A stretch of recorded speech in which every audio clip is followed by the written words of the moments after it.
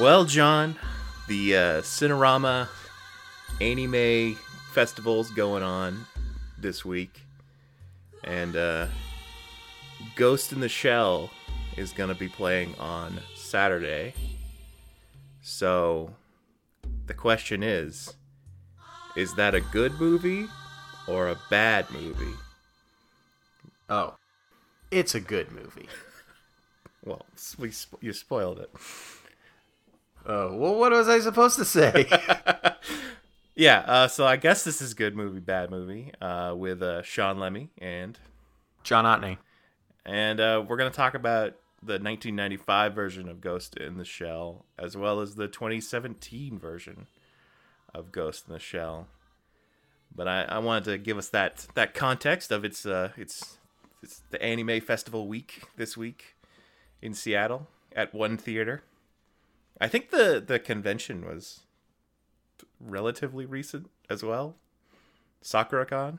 So, really? God, that always goes by so quick. It's just trying to be a little topical. And, you know, John, sometimes you and I talk about how annoying it is, how easy everything is for kids these days to watch kind of whatever they want. But at least we were young enough that we got to grow up with anime available in the United States. We were pretty much the first generation that had that option, right? I mean, I think so. It's like, what did kids in the 80s have? They had probably reruns of Speed Racer, and was Robotech a thing? I don't know. Oh, yeah, Robotech. I'm sure it was just horribly butchered, too. Like, and even the show like Robotech was, like, pretty stilted by today's standards. Like, yeah. We were really lucky to grow up in this time when, like, Sailor Moon and Dragon Ball Z, there's just this explosion of, like, really good, like, shows in the 90s. I don't know how that happened and why the 90s. I think cable was a big part of that. Cable becoming something affordable that everyone could have, or at least most families, and as opposed to this extreme luxury. But man, thinking about Robotech, that was like several different shows edited together into one show, right? That was the deal with Robotech. Oh, like, probably. It was like Macross and a few other shows. And like that's what people had to deal with back then. You know, we had corny dubs of Dragon Ball Z, but at least it was entirely Dragon Ball Z. At least it was like the correct show. The first anime I ever remember watching though was Slayers. Remember that one? Oh yeah, you like get the tapes. So, like I think you could rent them at some like Hollywood Videos, but then I'd also pick them up. I can't remember what it was called now. There was a weird like obscure video store in like deep in Seattle where you could buy anime tapes, and you have to buy them too. So I just like slowly buy the tapes that have like 2 episodes, and just fall in love with this fantasy show. I remember us watching that. I remember one time I think I even gave you one of those tapes for like a birthday. Yeah, I have like 3 episodes on VHS. It's like, enjoy these 3 episodes, Sean. If you want to watch more, it's going to be like $24.95.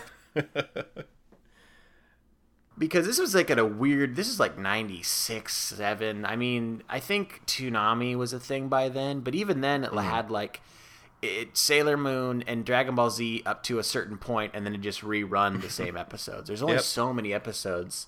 There wasn't really that much. You had to go out to video stores and buy tapes. You can even rent them most of the time and say, like, I hope I like this. Mm-hmm. I mean, it's a total crapshoot. And I think, the internet started becoming a bigger thing. So that made it a little easier to kind of do research. Not that I was doing that, but I had an older sister who, was like, hey, you got to check out this show. You got to check out this show. So I kind of got slowly integrated that way. And that was, like, so exciting. But it's crazy to think that that's how I had to do it back then. And now you have like Crunchyroll and the Funimation app, and it's like it's just everywhere. Yeah, Crunchyroll is what amazes me because I think it's like day and day release with the Japanese airtime. I think so, and that's bonkers because I like the bulk of my time watching anime was spent like waiting for some fan sub of that week's episode to come out a week later and downloading it over BitTorrent. And to to not have to do any of that sounds pretty awesome. Although I do have a hard drive now full of like the first 100 episodes of Naruto and a bunch of Gundam series. I would say on top of the internet though, Adult Swim coming out was a huge anime influence for me. When they started doing the action block on I think Saturday nights, which was picking up. I also remember Gundam Wing on Toonami. If you watched it, they would rerun that week's or that day's episode at like 11 p.m. and they would throw some of the like most extreme censors out. Like in the daytime version, a character would say, "I will destroy you," but if you watch the late night version, it would be like, "I'll kill you," and that was like amazing. I was hoping it's like, "I will fucking destroy you." I didn't know they did that. Yeah, and there was like a little bit of blood, which was like an amazing moment for me because there's one episode of Gundam Wing where a character's strapped down and trying to break out of their the straps, and in doing so, he's like bleeding out of his wrists. And in the daytime version of that, it's just him flexing, and you hear this dripping sound. They left the dripping sound in, but they edited out the blood. It's like, what's he doing? Does he pee his pants? Yeah. Gundam Wing's weird. Oh, I bet. You know, I feel bad that I didn't watch more of that Adult Swim block. I think it was a bizarre time to watch television, like Saturday at midnight. And also, it kind of came at a period in my life where I was like, I'm a little too like cool and like adult for like these things. And it's funny how that all circles around, where like, then you get old enough, you're like, no, this is for everybody. Like, what how do I think I was so cool? Like this stuff's fine. And that's kind of where I am today. You know, like I have a lot of nostalgia for those older shows, but I'm willing to try out new stuff, and I've really gotten heavy into like anime movies. Like, I don't know why those feel so much better than a lot of the TV shows. I think the animation quality definitely helps. I mean, if you're talking the shows in the 90s that we were watching, there's a lot of cost-cutting measures in effect you'll see in those shows. You know, only a mouth moves, or there's just terrible, bizarrely drawn characters because they had to give some frames to the shitty artists. Watch an episode of Dragon Ball Z where Goku just powers up for 20 minutes standing still going, ugh! Stuff like, I mean, and that gets into that whole other thing about those TV shows that are based on the manga that's still going, where they have to add the filler into episodes like that, where they can't advance the plot because their plot is getting too close to the comics plot. Which, I guess that's the Game of Thrones problem. People can relate to that now. I guess so, yeah. But with like movies, you know, there are these condensed, you know, standalone, just like they're just like regular films, but then they do things that normal films can't do because of the fact that they're animated. And a lot of those movies are targeted more towards adults, whereas the shows are usually targeted more towards kids. So I think that's one reason why I love a lot of anime movies now. But as a kid, it was opposite. It's like, because we do that. Like, we'd rent, you know, the shows, but we rented some movies back in the day too. I remember us renting Akira when we were probably like 11 or 12. Mm-hmm. And that seeming pretty heavy for like preteen kids. And I remember back then I was like, ugh, I don't like this. This is too disturbing. And now it's like, I love it so much. So I think I have a newfound respect for like the artistry of those films and the complex storytelling. It probably also helps that now we can watch like HD Blu-rays, and back then we were watching a tape on, you know, a 13-inch TV. The questionable dub. The questionable. Oh yeah, of course. He called Canada Canada. Canada. It's just a good name, okay? Yeah. And you, I think, told me a while back that we watched Ghost in the Shell as kids. So yeah, I have a memory that's maybe a fake memory of us watching it together, but I definitely remember having seen this movie. I think I've seen the first Ghost in the Shell movie 3 times now. I mean, it's possible. There was only so much anime you could rent back then, you know? It's like, if you wanted to watch movies, you'd rent, like, Akira, this. Maybe there was one, you know, Studio Ghibli film back then. I don't know. And then, like, Street Fighter the movie, the anime version. Oh, yeah! Also had nudity in it. Big deal. So we must have seen Ghost in the Shell, but I'm sure it went way over my head. And even watching it today, it's a pretty complex movie, but I definitely have, like, appreciation for what it does in terms of, like, how it addresses the rise of technology and modern culture. And just the like, again, the artistry, like how it looks. Like, it does stuff you can't really do in live action movies. And it does it well. It's not wasted in the way that in 2017 you can do a lot of what's in this movie, right? Like, so many shots of the 2017 version are taken directly from the 1995 movie, as well as its sequels and the TV show. But it's not the same. You know, the 1995 movie has these great establishing shots that tell you so much about the world and the people living in it. And the 2017 movie has the same establishing shots, but they're just so CGI'd and over the top that really they're just showing you something because they need to go from a medium shot in one scene to a medium shot in a different scene. And there has to be something in between them so you know you're in a different location now. Yeah, there's not really any hand-holding in the original. It really takes its time. There'll be, like, long, drawn-out shots of the city just to kind of get a feel for things, and it's very contemplative in nature. Mm-hmm. So, should we go over a little bit of plot? So, it's the future. I think they actually say the year in this one, but I don't remember what it was. I'm hoping it's one there. It's like, it's 1998, but I'm sure they went a little further. And there's this team called Section 6.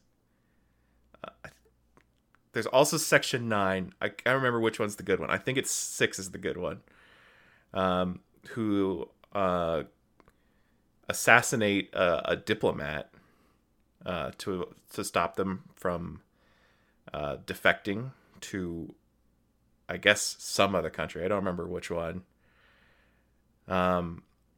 And they find out that they're involved now in this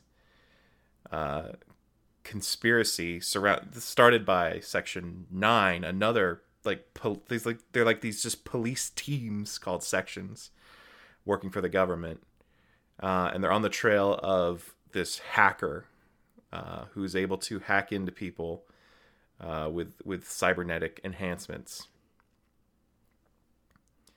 And it's I don't know. Do I spoil the plot in Good Movie Bad Movie, or do I just leave it at the setup?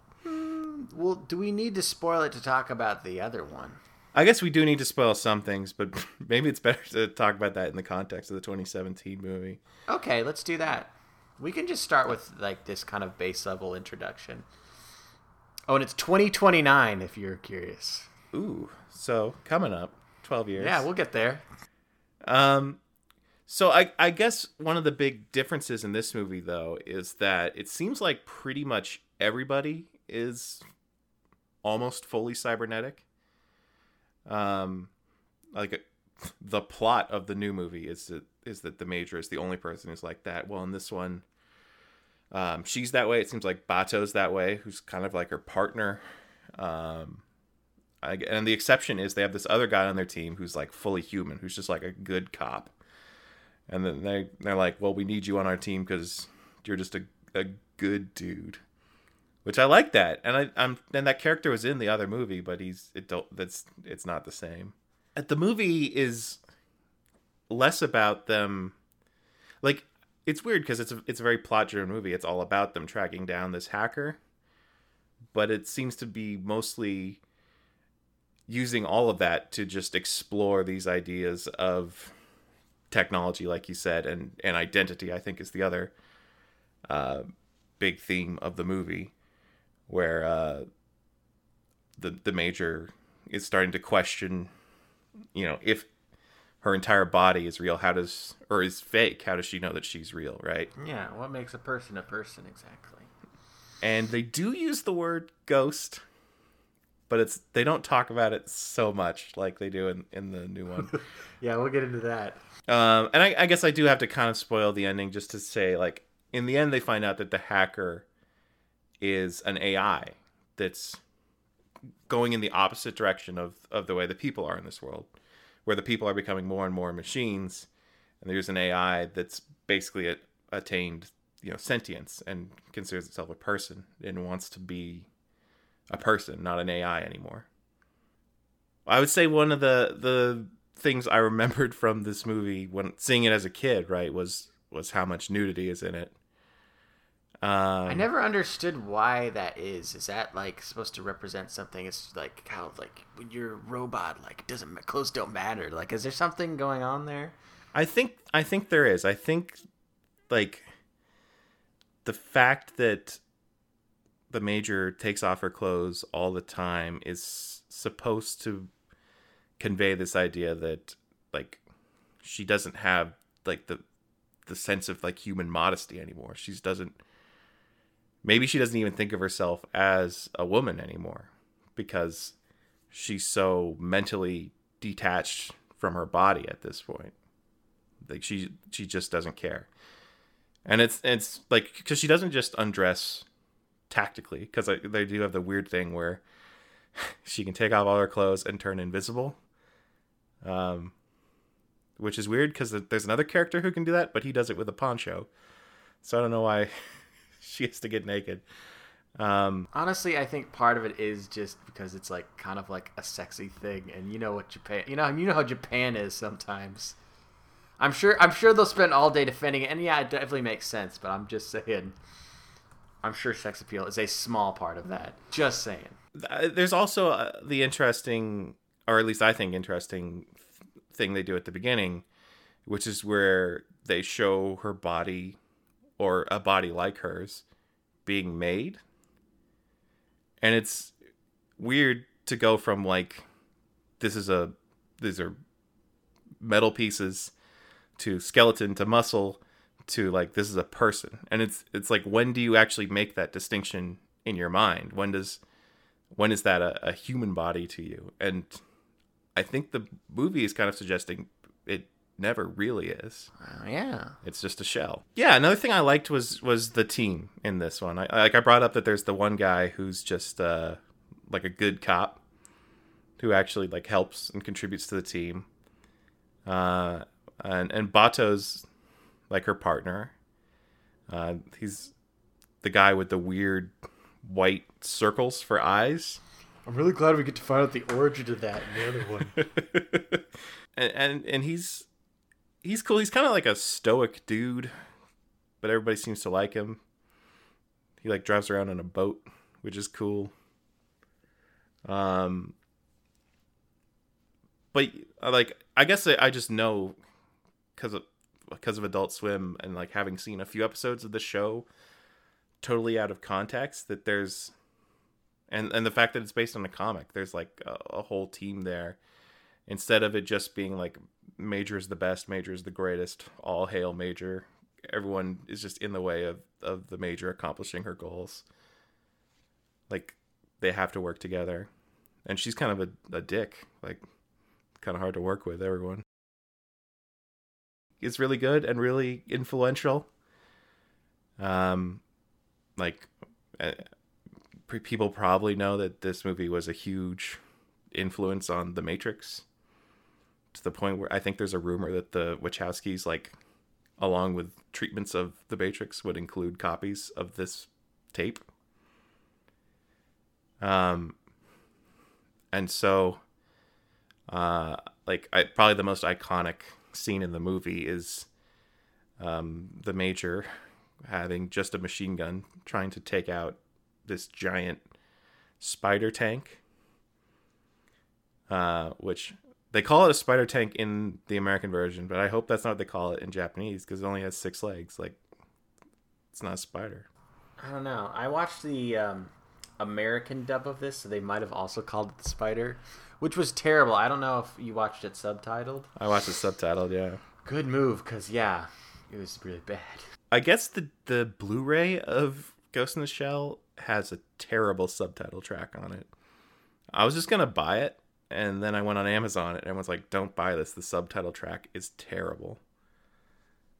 So, I don't know. I guess the responsible thing to do would be buy the Blu-ray, rip it onto your computer, and then download a fan subtitle track. But I think there's an easier way to do that, if you catch my meaning.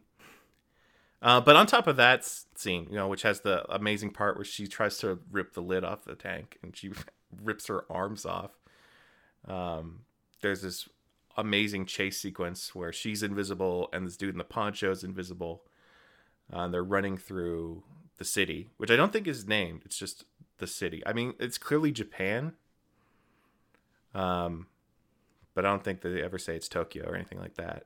If it does have a name, yeah, it's not something that's established in the movie. It might be established in the manga, but it's just some big Tokyo-esque city. Mm-hmm. It's probably just supposed to be like the evolution of what a bustling metropolis can be. So it doesn't matter what it's supposed to be, or what it's called. I mean, yeah. Well, and that sequence has so many great animated scenes. Like, there's a part where the invisible character is jumping on boat to boat to boat to get across this river, and it looks really great and very dynamic and exciting. The machine guns in this movie also very big and loud, really cool guns. Yeah, really cool guns. Thumbs up for really cool guns. But I mean, that's this movie, right? This movie has a lot of really cool and exciting future technology, and it's not really judgmental of that. I think a big aspect of this movie is Japan's relationship with technology, which is different from a lot of places, right? Because Japan, after World War II, Japan was like a third world country. It was like totally destroyed, and their technology is what helped them like reemerge as an economic power and one of the most powerful nations in the world again. And so they're pretty pro technology over there. I think that's at least my impression. Yeah, I would agree with that. And so as much as like the movie deals with the way technology will help you question yourself and force you to potentially lose your identity, it kind of treats that as like the inevitable course that we're going on, right? It's never like there's never a scene where they're like, we should have never invented shells, right? Or we should have never had the internet. Like, it's taken for granted that that's the way life is. So I hope they never build robots. This is all inevitable. All right? Seems pretty cool, though, right? There's some cool parts. It does seem cool. There's a lot of sweet guns. A lot of sweet guns. Ponchos that turn you invisible. There's also the part where they say, like, if you go swimming and something goes wrong, you'll die. So, that kind of sucks. Swimming's fun. I don't remember that.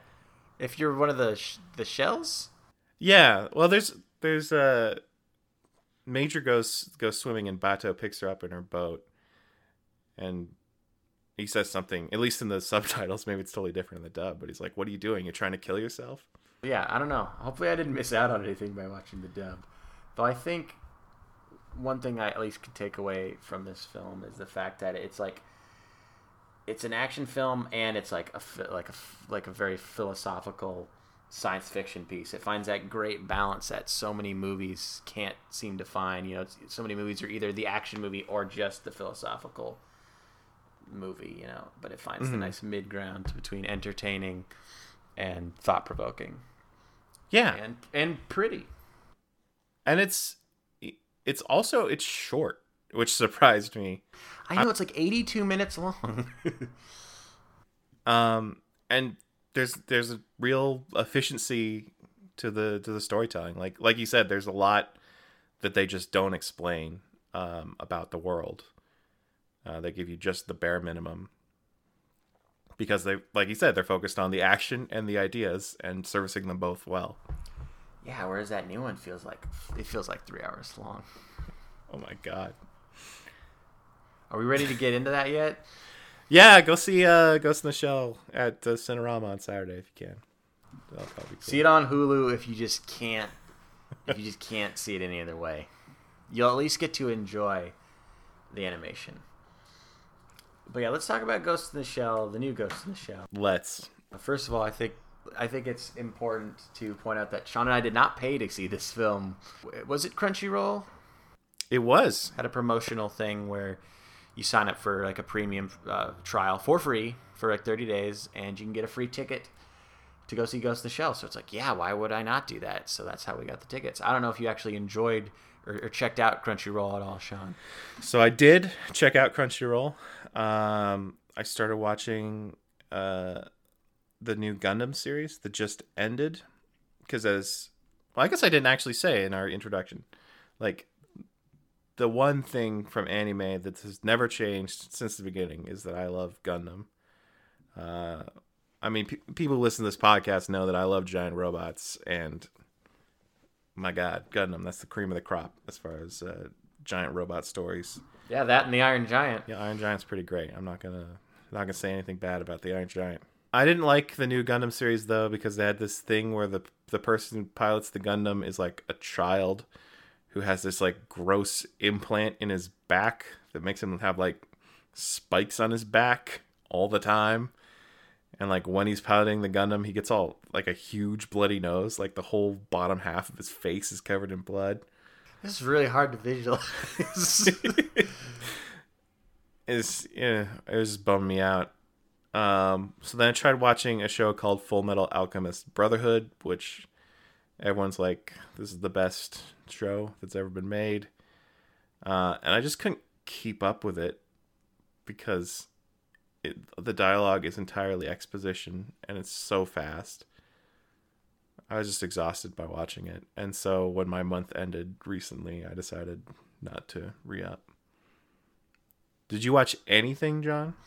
No, because all the stuff I want to watch is already available. Like, anime is so widely available over Netflix and Hulu and all that stuff, so I was already good. You know, I've mainly been watching Death Note, which I think we're actually going to maybe touch on a little bit later on Hulu, and I've been watching the dub, and it's a pretty good dub, and I've been enjoying that. It's still, like, not very subtle in terms of dialogue, but, like, it's atmospheric and has good music, and I like the overall story, so that's been fun.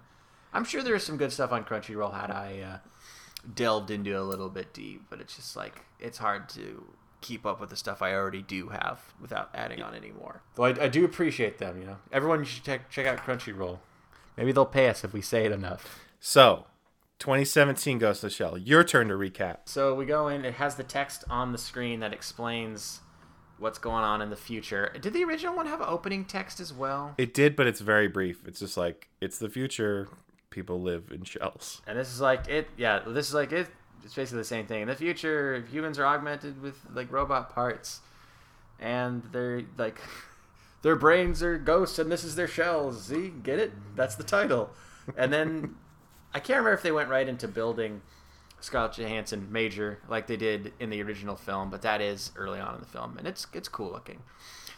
And then they have a scene with Scarlett Johansson and Juliette Binoche. I can't remember if this is before or after they get into the opening action set piece. It doesn't matter. I'll just say this scene first, where they have to explain again that, your brain, yours is like a human brain. That's like your ghost. This is your shell. You're a ghost in the shell. Mm-hmm. Like we didn't already get that the first time around.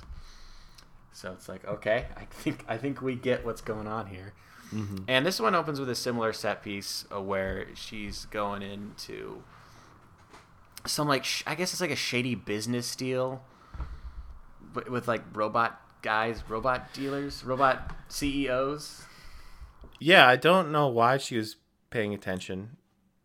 But I mean, that's fine. We don't really know why she's paying attention. I guess they were expecting something bad to happen, and it did. They nailed it. They Minority reported it. Except, like, she's been there for a while because she's just standing on the roof. But, like, Bato and the SWAT team are, like, still driving to the location. I'm not sure what's the cue to get in there. It's like, you're just going to wait till people start getting killed by robots? Do you expect that? But this guy, I can't remember if he's just selling some new technology to this other guy. He's some CEO of, like, I think it's called, like, Henka or something, some robotics company. Anyways, they're having this business meeting, and they're clearly scumbags. And then there's these robot geishas that start killing people, and I can't remember if one of them, like, hooked itself up to the main bad dude. They did, yeah. They put some wires in him because he has an implant. Yeah, because remember the opening credits. Everyone's got, like, augmented cybernetic parts. Yeah, and it's even though they use the term shell so much, like, it seems like most people. No, it's definitely because they explicitly say that Scarlett Johansson is the only, like, fully cybernetic person, right? So everyone just has cool parts. So I don't know why everyone has Matrix plugs, but they do. So you get into the internet. They don't explore that at all, though. No.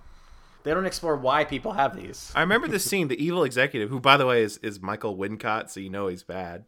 The guy from The Crow. Oh, yeah. He's talking about, like, my daughter learned to play the violin in a day, but it's like, why couldn't she learn to play the piano or something? It's like, that's really interesting. So they have the Matrix thing of you can learn stuff instantly. Yeah. But it never comes up again. So they just need it for that one scene, right? Just need him to talk about something. You just gotta get so you can get to the robot fight. Yeah.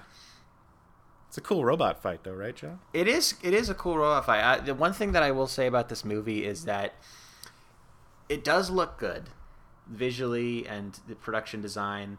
I mean, mainly because it has, like, a good template to work off of. It can just literally take all the visuals from the original.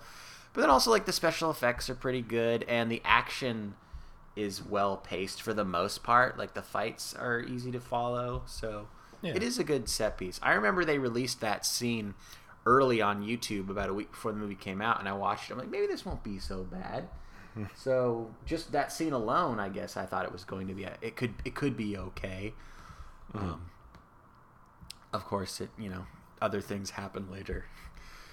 Can we just simplify the plot now without going, like, beat for beat, saying, like, I think it's just there's some entity knocking off the guys that work at this company, right? Is there more to it than that? That's such a simple departure from the original. It's like, people are being killed from something. Go stop it. Meanwhile, she's just, like, staring at windows and be like, what am I? Like, these just really generic, like, robot problems that you probably see in movies like Bicentennial Man, and just any movie where, like, a robot is like, am I a human or am I not? It's just like every other scene is something like that. Is this dilemma? It's like, okay, I get it. Sucks being you. But I like changing the story from this hacker who can hack into anyone and he's, like, causing havoc, and change that to this hacker who's really good at hacking but is only targeting executives of this evil company. That's a huge change to me, because, like, as soon as you know that that's what's going on, you know that the twist is going to be, it turns out the company's a bad company, right? Like, that's obvious. Oh, yeah, no, it never is that surprising. And, like, not only that, but they reveal the identity hacker, like, pretty quick into the movie. So it's like, let's just get rid of all mystery as soon as we can, because we don't want anyone to get confused. It's like they have to hold your hand as much as possible so you don't get lost. Not that it was ever that complicated. No, the only reason that I'm struggling is because we probably saw it a couple weeks ago, not because it was hard to follow. Well, and also, like, in the 2010s, like, every movie has an evil company in it, and that's such a lame change from the original, where there's, like, infighting between police departments, and, like, there's diplomacy and foreign policy going on, and, like, there seems to be, like, a tension between, like, immigrants and people who live in Japan that's also in this movie, but of course much less specific because we don't even know what country this movie is set in. This movie is... I feel like they definitely mention Tokyo. Do they? They do. I'm pretty sure they're like, this is Japan, but like, you know, in the future, there's like so much diversity that like it could be anywhere, but it's Japan. But it's Japan. So I feel like it's a really bad excuse to cover up the whitewashing thing by putting in like, you know, black actors that have British accents and just people of all these different nationalities. Like, see, it's just like everybody's like everything, you know? It's like every building has a giant hologram of a beautiful person on it now. It's cool, but it does not seem practical. This city seems purely like built to be like an amusement like it's hard for me to buy this world when it's like I can't imagine living in this world. Like there's just holograms everywhere. People would be crashing their cars nonstop. Be like, oh my god, there's a giant man in the street. Oh no, it's just like a hologram of a basketball player. It looks cool, but the more you think about it, it makes no sense. Like the original, it was like a futuristic city, but it wasn't that crazy. It's kind of like I was saying, they had a good template, but they have to find ways to differentiate. So it's like, well, just add on. Yeah, it's like a Technicolor Blade Runner world. Even Blade Runner didn't have holograms walking down the street. Yeah, it's nuts. You got to know where to draw the line. Like it looks cool, but again, like the more you think about it, the more it doesn't make sense, and that's important to me. Let's talk about let's talk about the characters a bit. I guess, you know, Major, it's a big character. Does Scarlett Johansson fill those shoes? I don't think you could describe what she's doing as filling because she's such a void. It's not like even entirely her fault. There's nothing to work with this character. I mean, I think later, or I guess for the most part, they give her this kind of arc of like trying to find out like about her past, because she finds out, spoiler, that her past, like her memories aren't real. So it's like she's conflicted in that way. So it's like she doesn't know who she sides with more, the humans or the robots. But aside from being all moody and emo, she's not funny. She doesn't say anything interesting. She doesn't have like any like. There's not like anything she's like interested in. Like little things, you know. Like even her friend likes dogs. Mm-hmm. That's not a big thing, but it's a thing. Well, she's just too serious. Yeah, like her anime equivalent, who's called Motoko. Her name's like Mira in this one. Mm-hmm. Mira, yeah. Like you can tell that she at least like cares about her job and wants to get the job done, and she's like a married to her job kind of character. Yeah. Yeah. While the Scarlett Johansson character, like it's just she's so obsessed with herself that like it seems like nothing else even matters to her.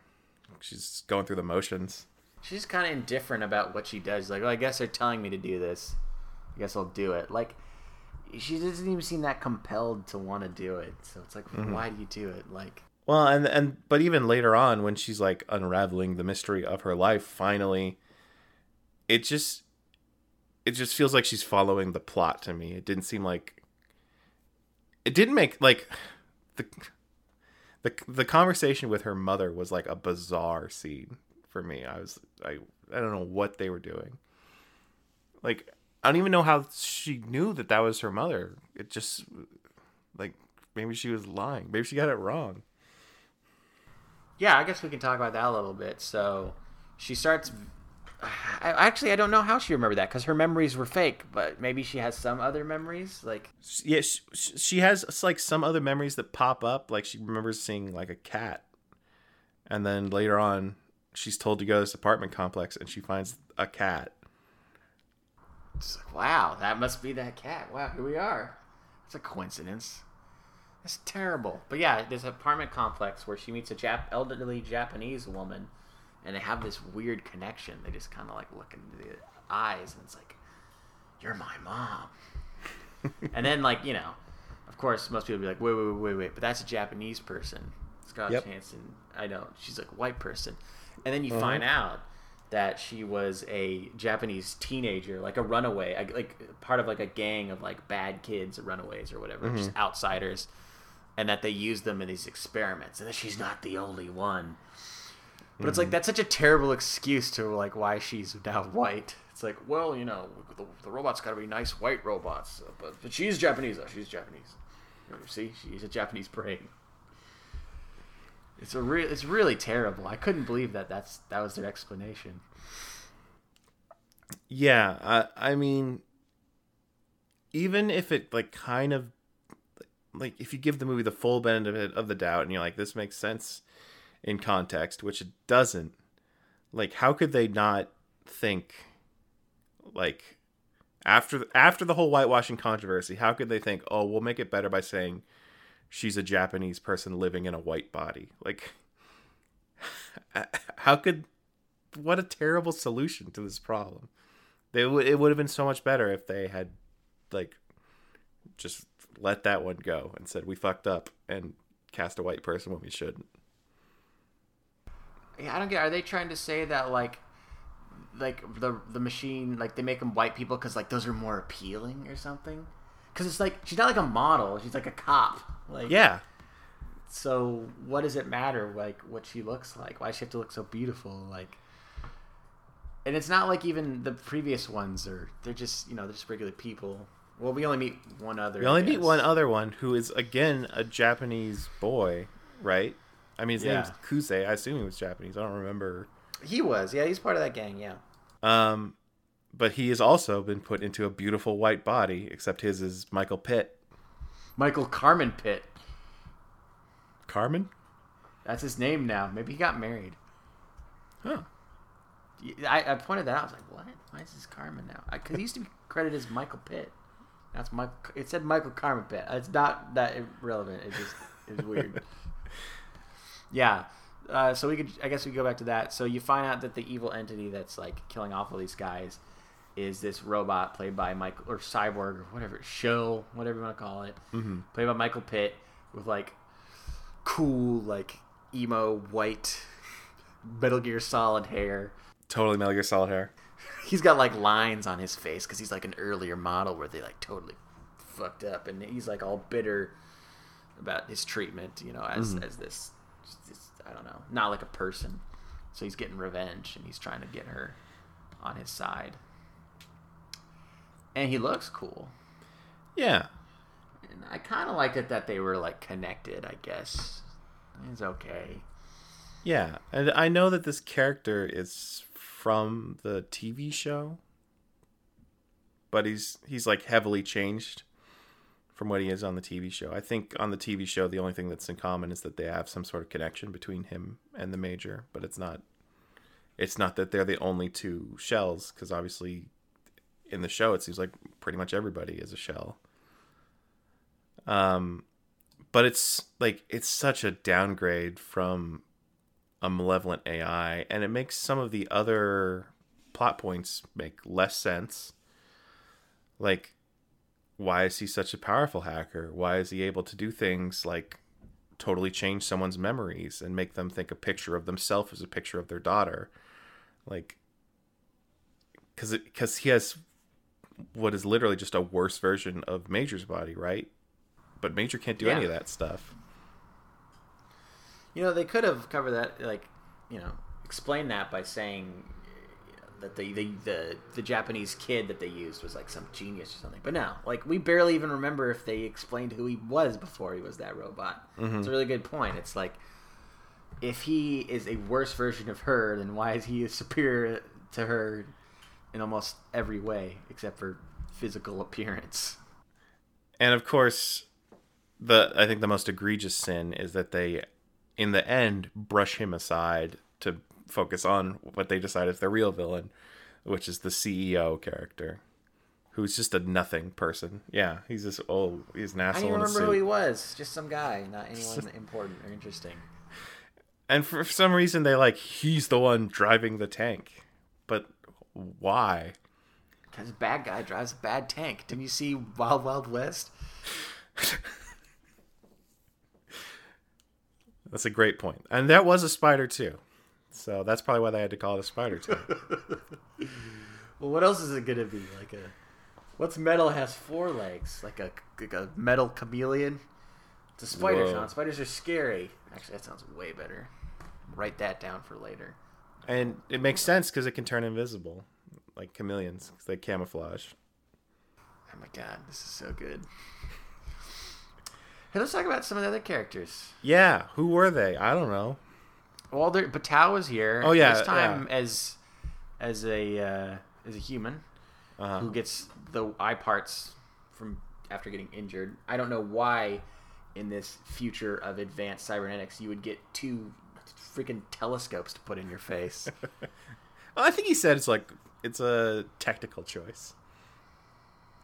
Like because he's such a good cop. Because I would get Batou in the original because I wouldn't think he'd have had a say in that, but in this one it's like if you could choose, I don't know.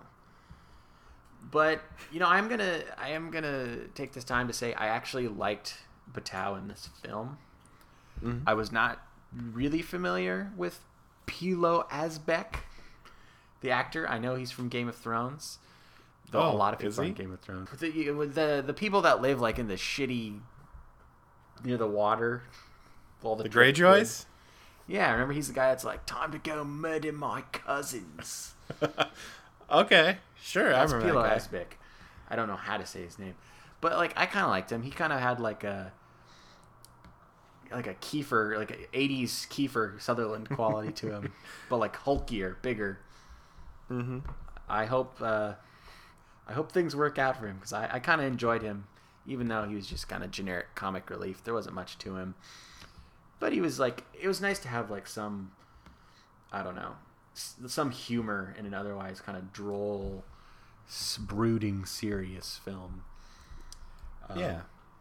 I don't even remember the rest of the team, though I will point out they got Beat Takeshi Kitano to be the kind of the leader of the squad, which is a decision. There's so many things about that character and about that casting that I'm so confused about. For one thing, Beat Takeshi is kind of known for being darkly comic, kind of serious but funny, kind of twisted, and he just plays it the character's just totally straight for the most part. I guess they try to make him a badass, but they don't play up any kind of dry humor, really. I don't think he's ever that funny. Mm-mm. And probably the weirder thing is he speaks Japanese and no one else does. No one else even speaks another language. They have Juliette Binoche, like you said earlier, but she doesn't speak French. Yeah, she speaks English. But they get one actor who speaks Japanese, I assume because he can't speak English in real life. And I guess it's but see, in the future, everyone's speaking all these different languages and everyone's different race, and it's there's so much diversity. But I don't feel when he's talking to Major, I don't feel they're actually having a conversation. They might as well have filmed them in 2 different places.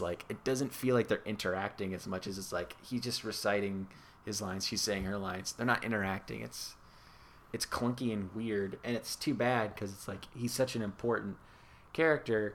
And Beat Takeshi is such a fun actor to have in this movie, and they do nothing with him. Mm-hmm. I mean, they give him that scene at the end where he gets to shoot the CEO. But he that's a big gun. He has a big old gun. And it's just a weird. Said thumbs up or down for a song playing on the custom radio station. I woke up Alexa. They're going after you, Sean. They heard you talking about robots. Oh no.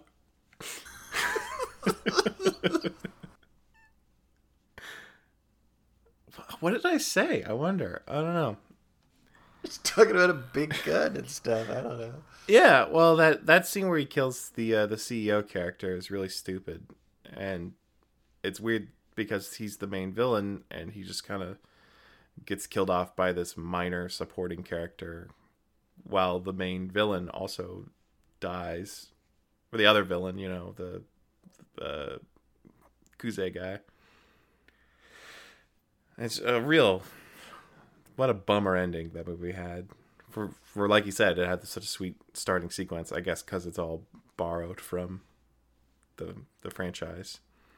Which is a recurring, there were a bunch of shots in this that I recognized that weren't in Ghost in the Shell 1995. So I'm thinking they've borrowed heavily from like the sequel movie and the TV show as well, and those are just things that I'm aware of because I had Adult Swim on while I was coding websites in 2005. I mean, at least they're doing their research aesthetically. Maybe not, in terms of theme or storytelling, but they definitely watch the show. It's not like one of those things where it's like Dragon Ball Evolution, where it's like, have they ever seen an episode in their lives? Yeah. So it's not like a total failure in that respect. But I mean, I feel like the most important thing about Ghost in the Shell is the story, and they kind of just made up their own story, but set it in a very similar looking world. And it's just dumb. I mean, Yeah. I didn't hate it, but it's just dumb. Yeah. It's just like so much money was put into like these fantastic sets, and this is the best script they have. This is like something like a guy in one of my screenwriting classes in college would have come up with, and everyone would have been like, it's okay. It's a movie that leaves you with like literally nothing to think about because every question is answered and all the heavy philosophical stuff from the original is just gone. And speaking of the script, it's written by someone who's like written nothing and a guy who wrote the latest 3 Transformers movies. Oh God. Let's not forget it's directed by Rupert Sanders, who's thus far only done Snow White and the Huntsman. And a bunch of commercials, right? Yeah, no way they're just like, let's give this up and come an indie character to Snow White and the Huntsman, even though he has no prior experience. Yeah. Yeah, this is kind of a untested group of people trying to remake one of the most ambitious animated movies I've ever seen with human beings. Okay, so I guess I have 2 questions. One is, how did these get made, and why? And 2 is to talk about the whitewashing. What do you want to talk about first? I think the why did this get made is a shorter conversation, so I guess let's do that.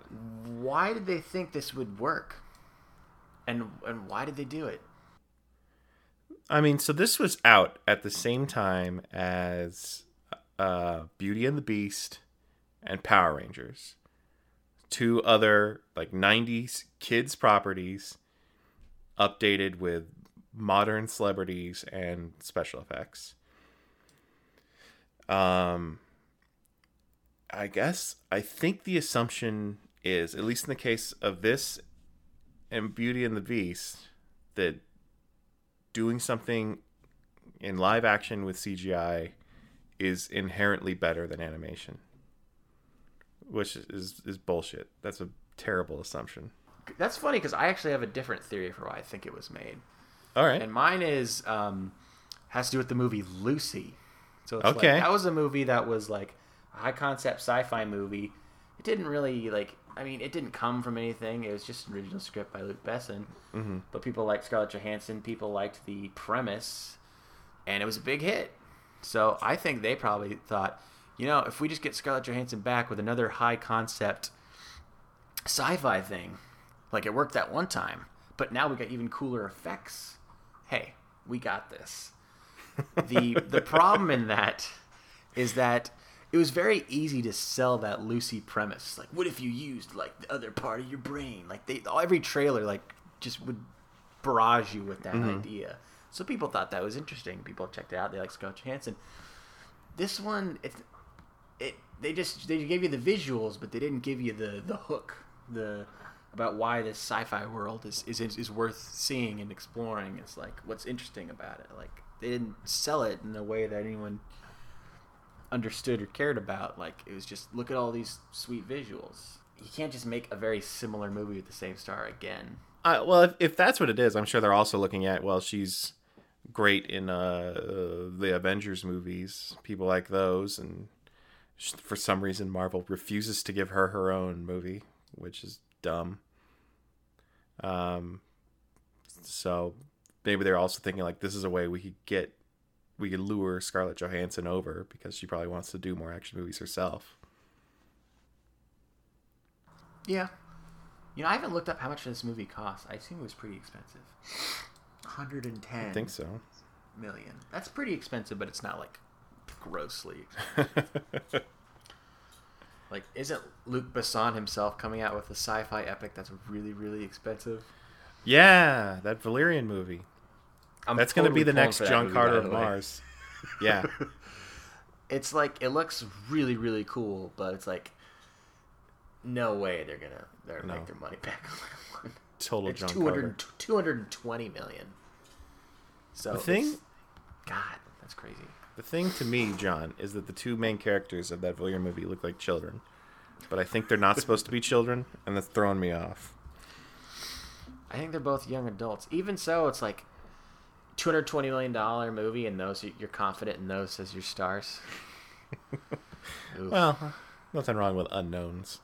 I mean, I like both of those actors. It just, you got to think in terms of like, are the people going to come in? You know, is Dane DeHaan filling seats? It's Which, important. you know, here's an even dumber reason for why this movie could have been greenlit. They looked at, here's a movie with a lot of nudity in it. Let's get a hot actress in the lead role, and people will come, right?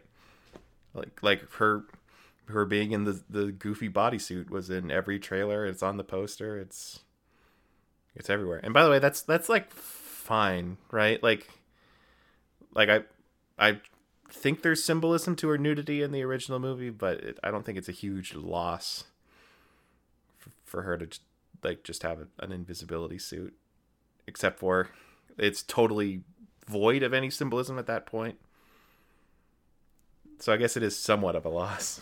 In the original, it just looked like that was her skin, like that was her body. In this one, it definitely just looks like a very weird outfit that's very over sexualized. It's got like shoulder pads though. It's like skin tight in the sexy parts of her body, but then it has like elbow pads and knee pads built into it. So yeah, it's like they couldn't decide if like this is her body or if just like a really cool suit, but like it looks close enough to the original to where like I guess this is like a tribute or something. I don't know. Yeah. Okay, so I guess that can lead us into whitewashing. Some people might argue that without Scarlett Johansson, this movie couldn't be made. How do you respond to something like that? Then should it be made if that's the case? Yeah, and it probably shouldn't be made. I mean, when you talk about whitewashing, there's probably infinite layers, but there's two layers that stand out to me, and like one of them is the underrepresentation and limited availability of roles for actors of color, right? Like you don't see a ton of Asian actors really outside of bit supporting roles. Like I can't right now think of a American movie with an Asian lead. Not like a big, like not a household name at least. Like there's some minor actors and everything, but there's Harold and Kumar, I guess. Oh, John Cho. Or are we talking about movies, not just actors, where the Asian character was the star? Yeah. Yeah, you got one. Lucy Liu movies like 12 years ago. And like Jackie Chan movies like 10 years ago. Oh, I miss that guy. But no, like Asian American actors. And the thing is, like, this is a perfect opportunity to make for like a star-making role. And if you're like, well, it's too much of a gamble, well, you shouldn't do this movie because it's a freaking movie set in Japan. It's like, if you're not willing to bet on a Japanese actor in a movie set in Japan, then why make it? Why, like, it's a Japanese story. Yeah, and that's the second aspect of whitewashing that I want to talk about, which is like to take a story that is fundamentally Japanese. Like the body horror aspect of this is another like very Japanese, like post Hiroshima and Nagasaki theme, right? Like that's in tons of anime. I mean, we talked about Akira earlier, right? Where it's just like the ultimate body horror movie. And the relationship with technology that's different from the way we think about things in the United States, which is why And of course, this movie isn't just made for the United States. It's probably also made for making money in China, which is probably why they went with a very safe, like it's just an evil executive that wants to murder people and don't even think about the ethics or morality of this stuff type story.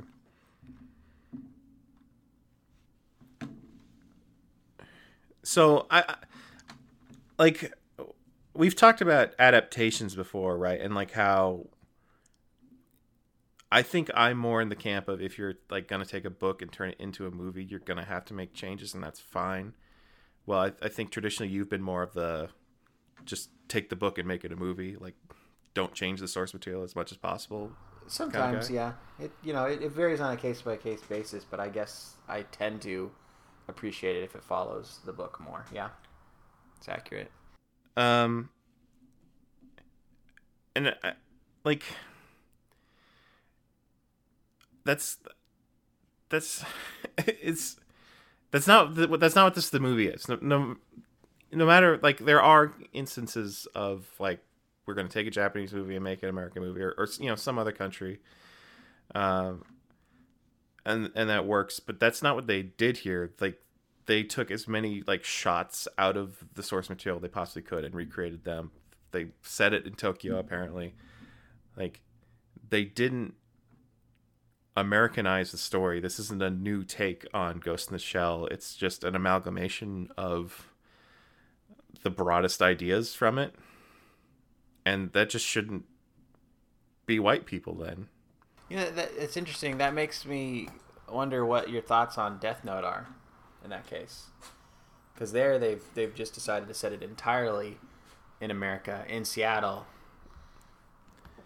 to try to make it less Japanese, I guess, and make it Americanized. Like I get, that's whitewashing as well. Is that like as bad a case? Like, how do you feel about that? Well, it's another case where like I'm disappointed that they are doing it so like literally again. Like they have, it looks like Ryuk, right? But it's Willem Dafoe now, so maybe they changed his name to like Rick. But like we don't have death gods, right, in our culture. Like Shinigami's not a word that we say every day. We're like, oh, look out for the Shinigami, right? Like that whole aspect of it should have been widely changed if you're going to make this story an American story, and they didn't, because then the fans are going to be like, well, this isn't right. That's not like the source material. And then it's like, yeah, they shouldn't have done this, because you're just going to piss people off one way or the other.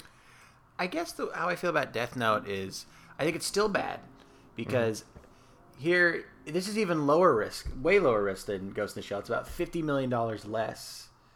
So it's like you could have easily made it have Japanese actors in it, you know, or at least the main character be Japanese, and maybe he could have some character, like a relative, that explains what Shimagama is, and it makes sense. It'd tie into his heritage or something. But again, they didn't do that. Like, they go with Nat Wolff, and it's like, yeah, I don't know why it's so unappealing to the mass audience to have a story set in a different place. Like, that seems great to me. I've seen infinite movies set in American cities. Like, it's like this one's set in Seattle, but it's really going to be set in Vancouver, right? So it's like I've seen that before too. But like, you could still do a movie set in Japan with Asian American actors speaking English, and it's at least closer. I will say one thing though, in its defense. Okay, let's hear it. It's not really a very good case. Japan has made like 6 Death Note live action movies, and they're terrible. Like, I tried to watch part of one, and it was just like embarrassing. So it's like they screwed it up. Now let's have an opportunity to make it terrible. Though I guess you could say it's like we have so many more resources in our movies over here in the United States that we would have a better chance of making it something worth watching, and we just probably already screwed it up. But I don't know. It's like, they gave it a shot. We're giving it a shot too. Well, we're just probably doing it in the wrong way. It's just like, I could see so much potential with Death Note of like somebody gets a hold of that and they write Donald Trump, right? And then they write Mitch McConnell. It's a cool concept. Like they destroy the government by killing everybody, or like there's so much potential, but I assume it's just going to be the same story of detectives hunting down the guy who just randomly kills criminals. Yeah, I guess if they'd taken the concept and, made it a totally different story, you'd have people complaining, oh, it's not the same as the original, but at least that could have justified it being Americanized if it was about different things. I mean, it still wouldn't justify certain things, like the fact that there's Shin Megami in it. But, I don't know. We'll have to wait to see when it comes out. I don't really know. We just have that one trailer. I am curious, though. It's Adam Wingard, and he's done some good movies. Yeah, I guess we'll see. I guess the more I think about it, I just come down on the, like, you shouldn't remake good movies side of things. Oh my god, do you know that Adam Wingard's next movie is a remake of a good Asian movie? What's he doing? I don't know if you've ever seen the thriller I Saw the Devil from 2010. I haven't. I think it's on Netflix. It stars that actor who's in Old Boy, because he's in like every South Korean movie. Choi Min-sik. It's just like a great like revenge movie. It's like this dark thriller, and I assume they're gonna make it some like action-packed thing that has Mark Wahlberg. But that's Adam Wingard's next project, so that's disappointing. Because that's already a good movie. Yeah. Like, that's nuts. That's... you said it's just a few years old, right? Like 2010. Not even that old. Not even a decade old. Like, do people hate reading that much? That it has to be a whole new movie? They see it as like this is a great story, but most people will never watch it because it's subtitled in another country. And I guess that's like another reason why like something like Death Note, like they had to Americanize it so much because they thought that's the only way people would give it a chance. But I don't know. I think you got to give people credit. I think people are willing to, see a good story. I don't think they're all that dumb. I mean, if they were dumb, then wouldn't have Ghost in the Shell done great? Didn't. Yeah. But you know what, John? Having this conversation with you has actually changed my opinion of Ghost in the Shell, the remake. Because I walked out of it being pretty down on that movie, but having this conversation, I've been able to think about movies that you brought up, like Dragon Ball Evolution, like M. Night Shyamalan's The Last Airbender, like Spike Lee's Old Boy, where like so many instances of Americanized remakes or adaptations that totally miss the point, that suck so bad that are just unwatchable, that like at least Ghost in the Shell like isn't a Dragon Ball Evolution and isn't like offensive. It's just boring and stupid. Yeah.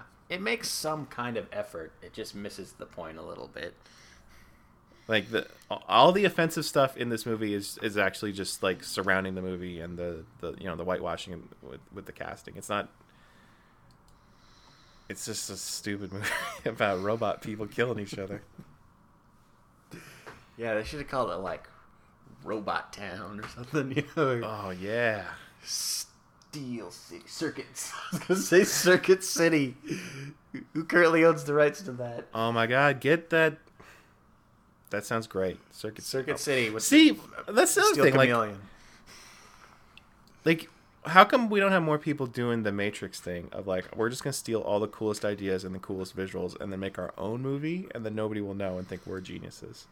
Because the Wachowski, like, people still think the Wachowskis are geniuses, but they haven't made a single good movie since the first Matrix. Yeah, and all you gotta do is rent some anime, take the coolest parts, and make your own thing, and you're set.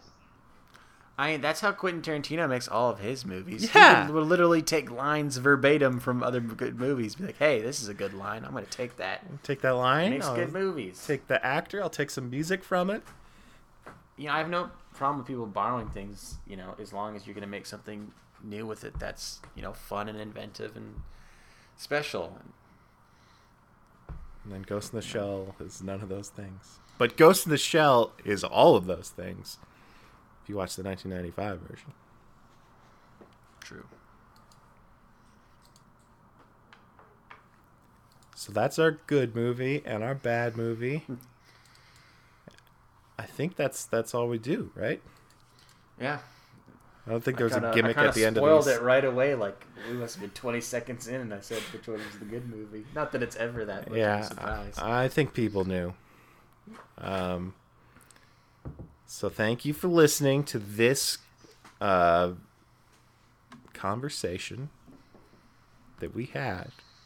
You can go to our website, which is mildlypleased.com, to see other podcasts and posts that we've done. I don't think I'm going to review this one on the blog. Are you going to review this one on the blog? Hell no. All right. So this is the entirety of our Ghost in the Shell coverage, but we've written about other things that are better. Also, if you want more podcasts like this one, search for Mildly Pleased on iTunes. It has all of our podcasts in one feed because we don't do the individual shows often enough for them to be separate feeds. There. I'll just say it. Be honest. And that's it for this one. I'll talk to you